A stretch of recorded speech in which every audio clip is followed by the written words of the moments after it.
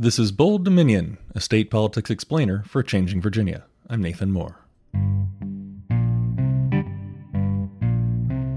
When it comes to inequality, Virginia is a land of extremes. The state is home to 4 of the 10 richest counties in America, all in Northern Virginia. Virginia is also home to 4 of the most economically distressed counties in America, all in Southwest Virginia. And of all 50 states, Virginia has the largest gap between the minimum wage and the bare minimum actually needed to support a family of 4. That's according to the Commission Examining Racial Inequity of Virginia Law. It was set up during Ralph Northam's administration back in 2019. The commission released 3 reports covering the consequences of structural racism in Virginia. Later in the show, we sit down with the vice chair of that commission, Andrew Block. He'll share what they found and what progress has been made since. But first, we talk with sociologist Lawrence Eppard. He co-authored a 2021 study called Social and Economic Costs of Inequality in the State of Virginia. Turns out there are big disparities in social mobility across the state, which means in some counties, it's a lot harder for people born in low-income families to escape poverty. Eppard breaks down what inequality of place looks like and its consequences.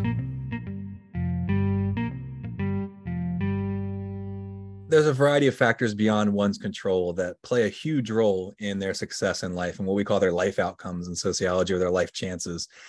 And inequality of place basically means by virtue of being born in particular neighborhoods and particular counties, particular areas of the country, some people have vastly different chances of having a quote unquote successful life compared to others. If you think about like risk of incarceration, or what's their likelihood of having a high income or graduating college or being upwardly mobile, we can look at where you live, and you can look at it any unit of analysis you want. So you can look at the census tract level, you can look at the county level, as I did in this paper, or you can look at the commuting zone level, which is sort of the region or the metropolitan area where you live.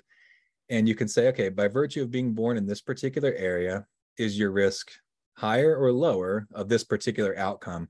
And we find that those outcomes, the risk of those outcomes varies significantly across place in the US. I was curious, could you give a quick rundown of what your study found pertaining to inequality of social mobility here in Virginia? Absolutely, yeah, and I can give you some really concrete numbers here as well. So let me give a little bit of background. So back in the late 1980s, I think it was 1987, the IRS started requiring people to put the Social Security numbers of any dependents they claimed on their tax returns. And so the idea was you were going to stop fraud, right? So if you claim you have 10 kids to lower your tax burden and you don't actually have them, then you won't be able to put the Social Security number on there. So that was the intent. What ended up happening was now, for the first time, if you could get access to those data, you could actually track people over time from when they were born to when they become adults, and see if they are incarcerated, see what their household income is. Did they get married? Were they upwardly mobile? You can look, did they graduate from college, et cetera. You can look at all these outcomes, and you can then trace it back to where did they grow up? What was the household they grew up in? And where was that household located? Okay, so some researchers did that. One of them's name is Raz Chetty. He's an economist at Harvard University.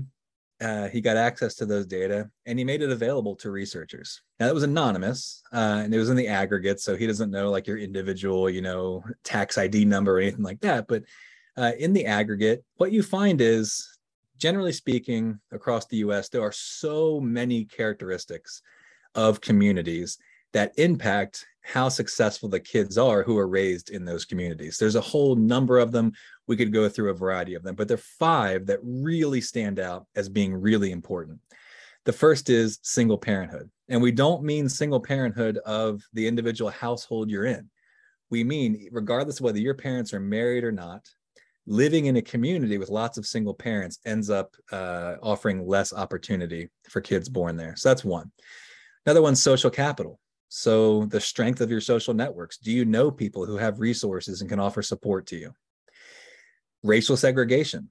So the more segregated a community, the less opportunity it affords people. Income inequality. ends up being a really powerful one. So the more unequal the income in the area, typically speaking, the less opportunity for kids to rise up. And then, of course, one that most people could guess, school quality. So those are the 5 variables. They come out. If you look at this article, you can see we've actually illustrated how some of these variables work. Now, your question was very specifically, could you talk about the inequalities themselves in these outcomes? And they're pretty stark. So you would expect in a rich community, you would expect rich kids to have much better adult outcomes than poor kids. But that is not necessarily because of the community itself. It could just be, well, the rich kids grew up in rich households and they had lots of money and resources, and therefore they were successful. What we do in this paper is, and what we do in a series of papers like this, is we just compare low-income kids in different areas. So you could be in a rich county, but we're only looking at the low-income kids, right? And so low-income kids in Fairfax County, Virginia, which is one of the wealthiest places on earth, by the way, not just in Virginia, not just in the US, but on earth, like in the history of the world. In Fairfax County, Virginia, about 21% in this study of kids who grew up in this area, I think this is in the early 1990s, ended up being upwardly mobile. They made it to the top income group in the income distribution. So that's about what you would expect. You'd expect about 20% of people to make it to the top 20%, and then 20% to make it to the next 20%, and so on. So that's kind of a normal outcome. That's kind of a outcome that you would want. That's an ideal outcome, right? At the bottom end, so if you go down to, say, Petersburg City, it's less than 2%, right? So you go from 21% to less than 2%, right? And again, we're not looking at, Fairfax County probably has more rich kids, right, than Petersburg City. We're excluding those people. We're only looking at, do poor kids in Fairfax County end up upwardly mobile at a higher rate than Petersburg City? And the answer is absolutely yes.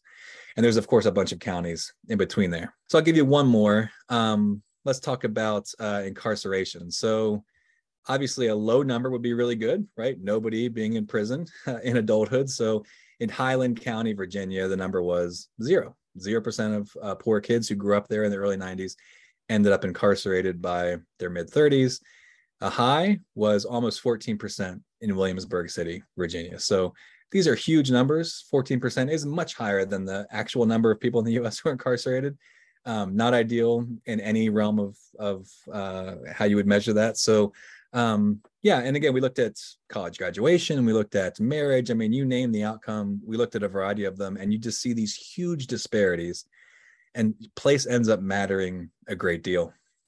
I'm curious, could you also walk us through what the consequences are of this level of inequality, maybe both individually and societally? Yeah. So, one of the consequences obviously is that there are these things that you don't choose, that are involuntary characteristics that you had nothing to do with. You didn't choose the family you were born into. You didn't choose the neighborhood they lived in. You didn't choose your racial group, your ethnic group, your gender, right? You didn't choose the school you attended, the country you were born into, the specific historical era you were born into, right? So none of this stuff you chose, and yet it has a profound impact on where you end up as an adult. So at the individual level, absolutely, there are these huge consequences. But you bring up an excellent point, which is the societal impact of all of this stuff, right? So one of the places where these kinds of discussions can sometimes grind to a halt is when you focus just on whether or not people feel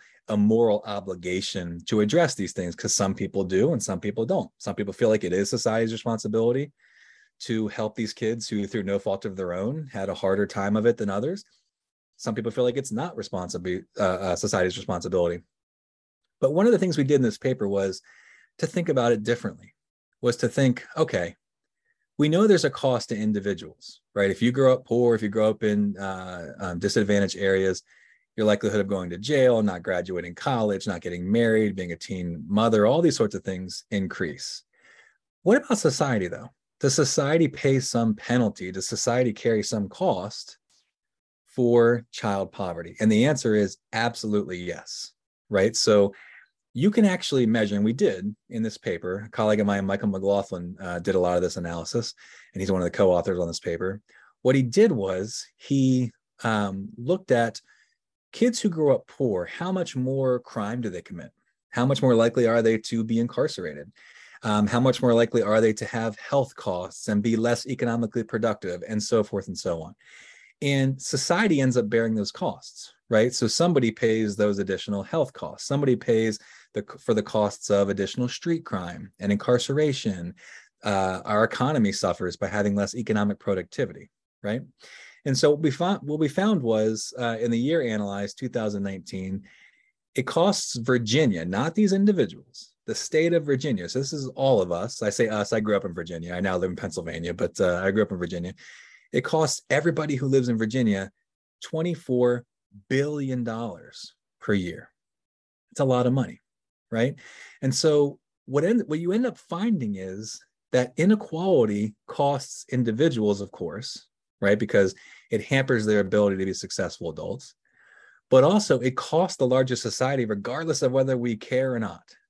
We carry that burden. So the question is, you're going to pay regardless, right? We're going to pay for it. So the question is, do you pay to prevent it, or do you pay for the outcomes of allowing this inequality to happen? Well, you can actually analyze that, right? So the question is, how much would it cost to prevent it versus the cost of experiencing it on the back end? And what Michael and another colleague of mine, Mark Rank, have shown in other research, not in this particular paper, but in other research, what they find is for every dollar that you spend on reducing child poverty, you can save between $7 and $12 in the societal consequences. So it makes more sense. It's kind of like, a heart attack, right? Like it makes more sense to pay money now and eat good now rather than pay $70,000 for a bypass surgery later, right? Same premise here. So you pay $1 of prevention now is worth $7 to $12 of the societal cost of child poverty later.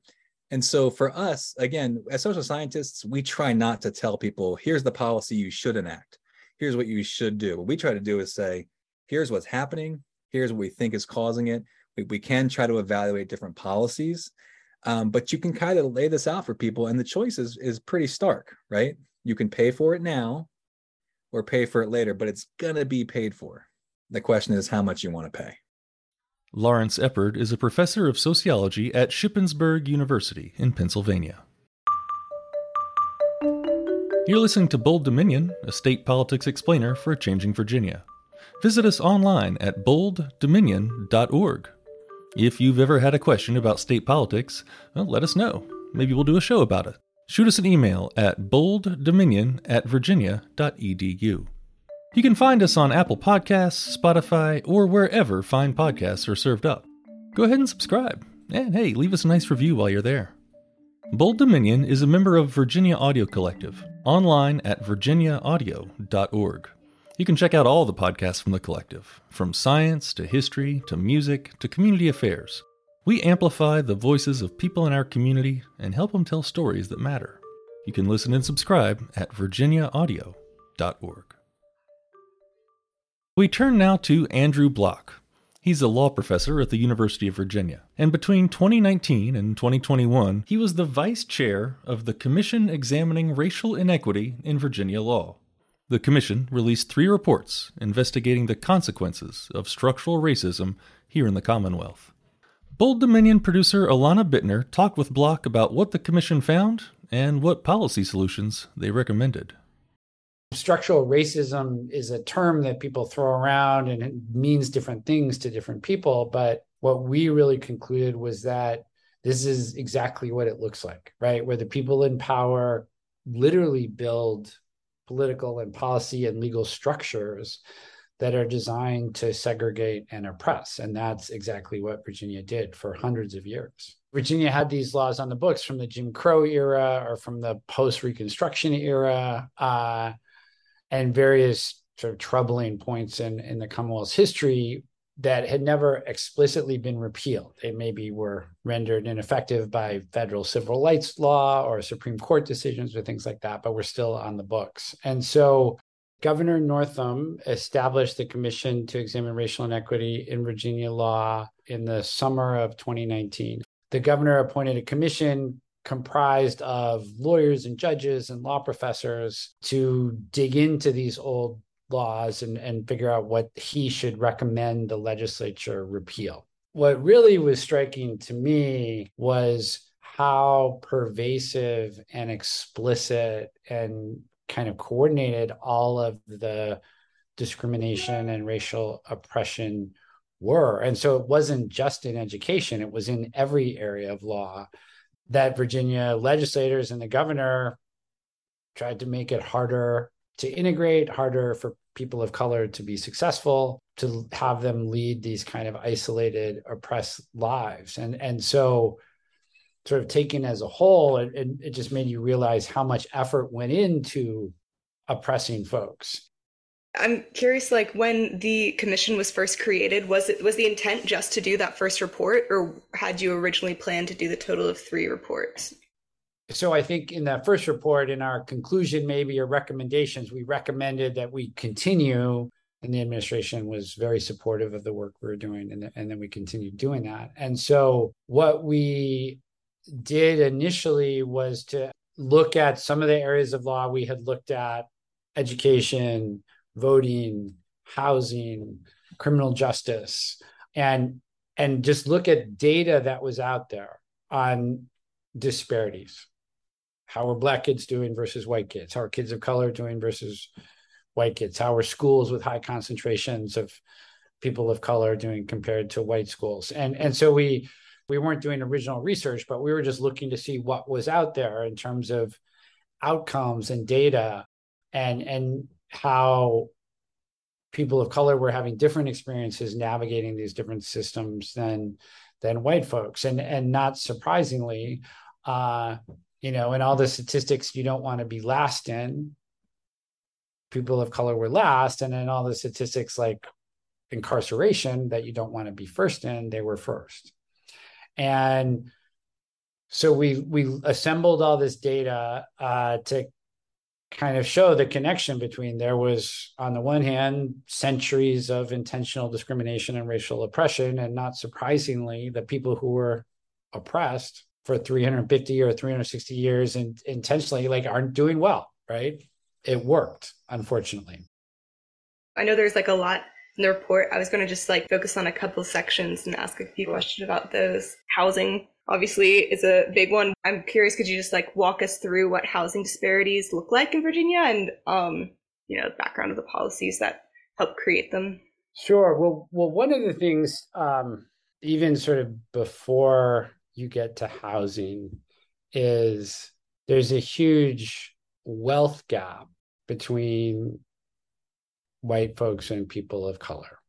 For so many years, not only were elected officials in lots of ways conspiring against people of color being successful, but private industry was also.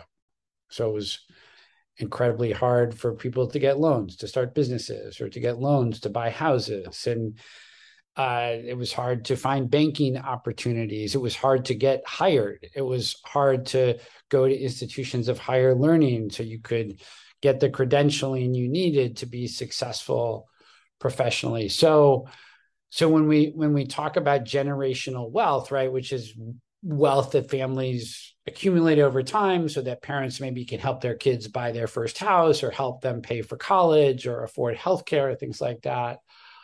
There's much less generational wealth because of these centuries of denial, really, of opportunity among people of color and Black Virginians in particular than there is among white Virginians. And so once you have that as a baseline, right, and there's all these factors that contribute to it, all those things sort of conspire to create these wealth disparities and income disparities. And so on top of that, it's still statistically true that even controlling for income, Black folks are much less likely to get loans to finance home purchases than white folks. So you don't have the money to buy a house. Even when you have the money to buy a house, it's harder to get financing to buy that house. That's a way that most people accumulate wealth, right, and develop wealth.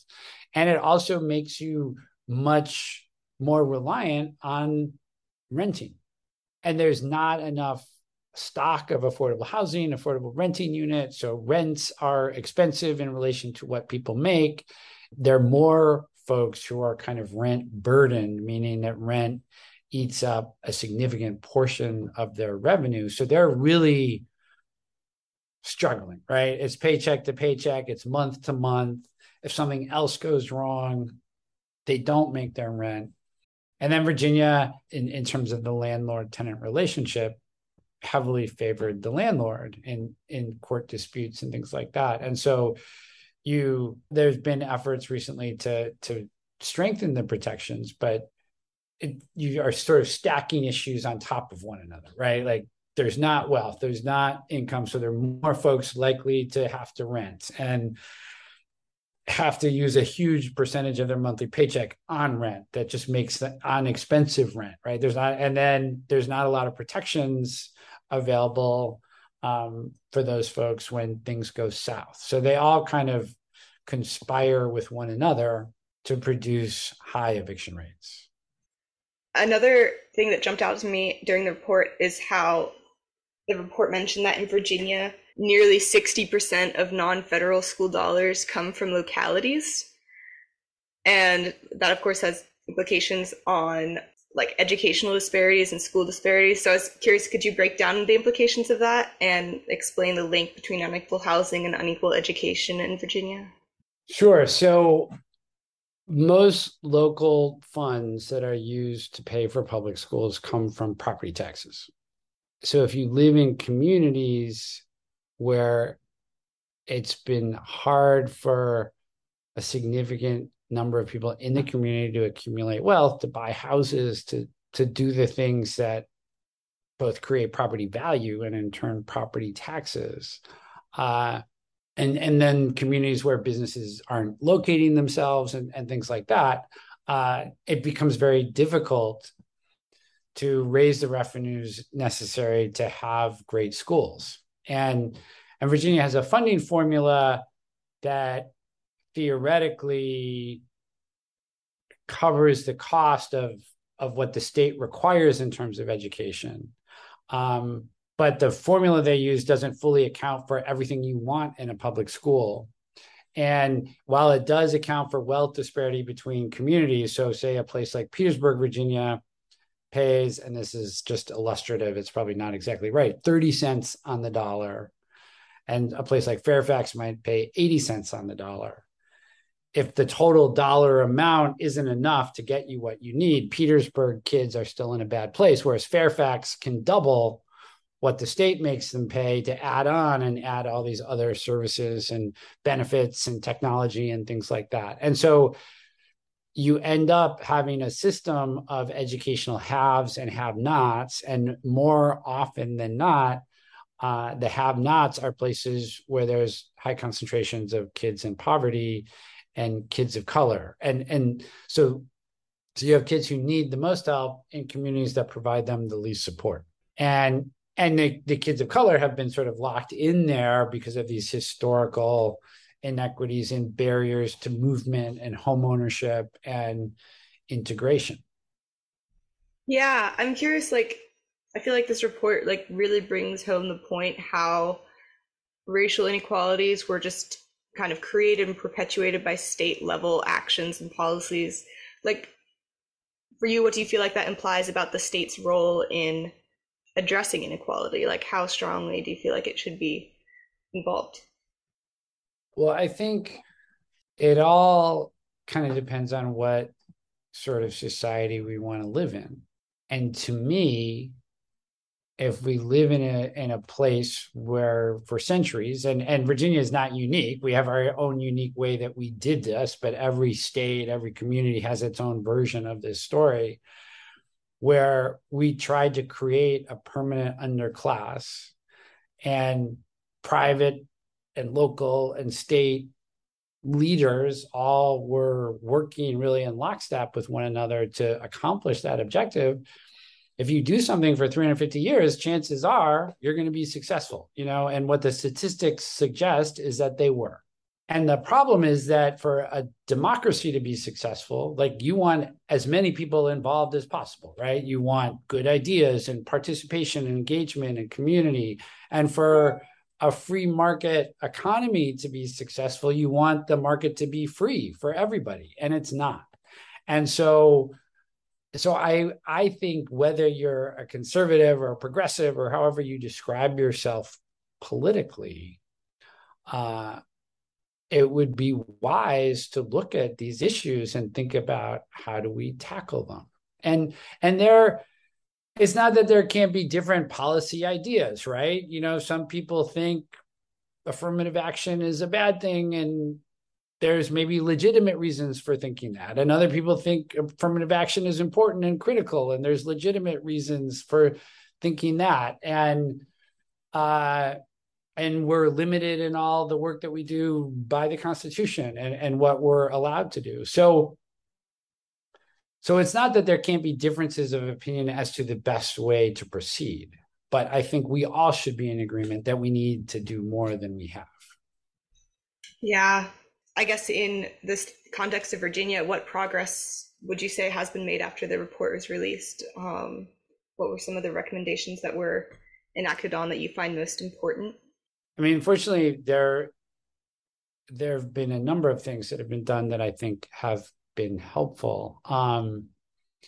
Virginia passed significant reforms to protect access to the ballot, for example. We were one of the most difficult places to vote a number of years ago, and we've made huge progress in that area. Medicaid expansion has gotten hundreds of thousands of Virginians access to healthcare that they didn't previously have. And that helps everybody, right? That helps white folks living in rural Southwest Virginia. It helps Black folks living in Petersburg. It helps everybody. But a lot of the people who live in poverty or on that margin are people of color. So it probably has a disproportionately positive impact on those folks. In the education system, we've done a lot to expand and strengthen access to preschool, which is an incredibly important way to get kids caught up, right, who are starting school behind, and level the playing field a bit as they began. And I should say that even though all the things that I mentioned happened under Democratic leadership, this most recent session, Virginia passed the Virginia Literacy Act, which had support of Governor Youngkin and had bipartisan unanimous support in both houses of the General Assembly. And that will dramatically strengthen and improve all aspects of the way that we teach young kids to read in Virginia in a way that will, again, help everybody. Doing this kind of work and coming up with good policy ideas to help tackle some of these lingering pervasive problems doesn't have to be a partisan issue at all. Unfortunately, it often becomes one, but it shouldn't. Yeah, that was one of the questions, like one of my final questions is I was curious, like, because so many of the recommendations on this report were enacted on during time under Northam, I'm curious, like, what does the progress look like in this new, like, political landscape with a divided House and Senate? I mean, there's sort of reasons to be helpful, and then there's hopeful, and then there's reasons to be concerned. And I think, when Governor Northam proposed the repeal of all these old laws that were still on the books, it had bipartisan unanimous approval. When Delegate Kerry Coyner, who's a Republican, proposed the Virginia Literacy Act and had as the Democratic Senate patron, Louise Lucas, who's an African-American woman from Portsmouth and the chair of the Senate Education Committee, there was bipartisan. She was a Republican, but she partnered with a Democrat and had a Republican governor sign off on it. They had unanimous support, and it wasn't framed as a racial justice bill, but like it's going to help lots of kids of color. So things like that give me real grounds for hope. And I don't know if it's a question of how we talk about it or how we think about it, or people listening to their better angels and doing what's right. But then I think there's also things to be worried about. And in particular, us having this debate about how do we talk about our past and how do we talk about racial issues and can we talk about racial issues? And I think that kind of thing probably isn't so helpful. And if the commission reports showed nothing else, they show that structural racism shouldn't be an exercise in finger pointing. It should just be accepted as like historical fact. And everybody worked together for 350 years to oppress people of color and oppress Black folks, and they succeeded. And it's not that we haven't made progress since then, right? Because we certainly have, but we're clearly not done yet. And so hopefully everyone can see that if they look, and then it's really just a matter of people trying to figure out what's the best way to tackle those issues. But I really hope that people stop being afraid of talking about it, because it's just really a part of our history. We can be in disagreement about how to address it, but we shouldn't be afraid to agree on the facts. Andrew Block was the vice chair of the Commission Examining Racial Inequity in Virginia Law, and he's a law professor at the University of Virginia. Thanks to him and also to sociologist Lawrence Eppert for speaking with us today. My name's Nathan Moore, and I'm the host of Bold Dominion. Our show this week was produced and edited by Alana Bittner. Find us online at bolddominion.org. And don't forget to subscribe, it's just a click away.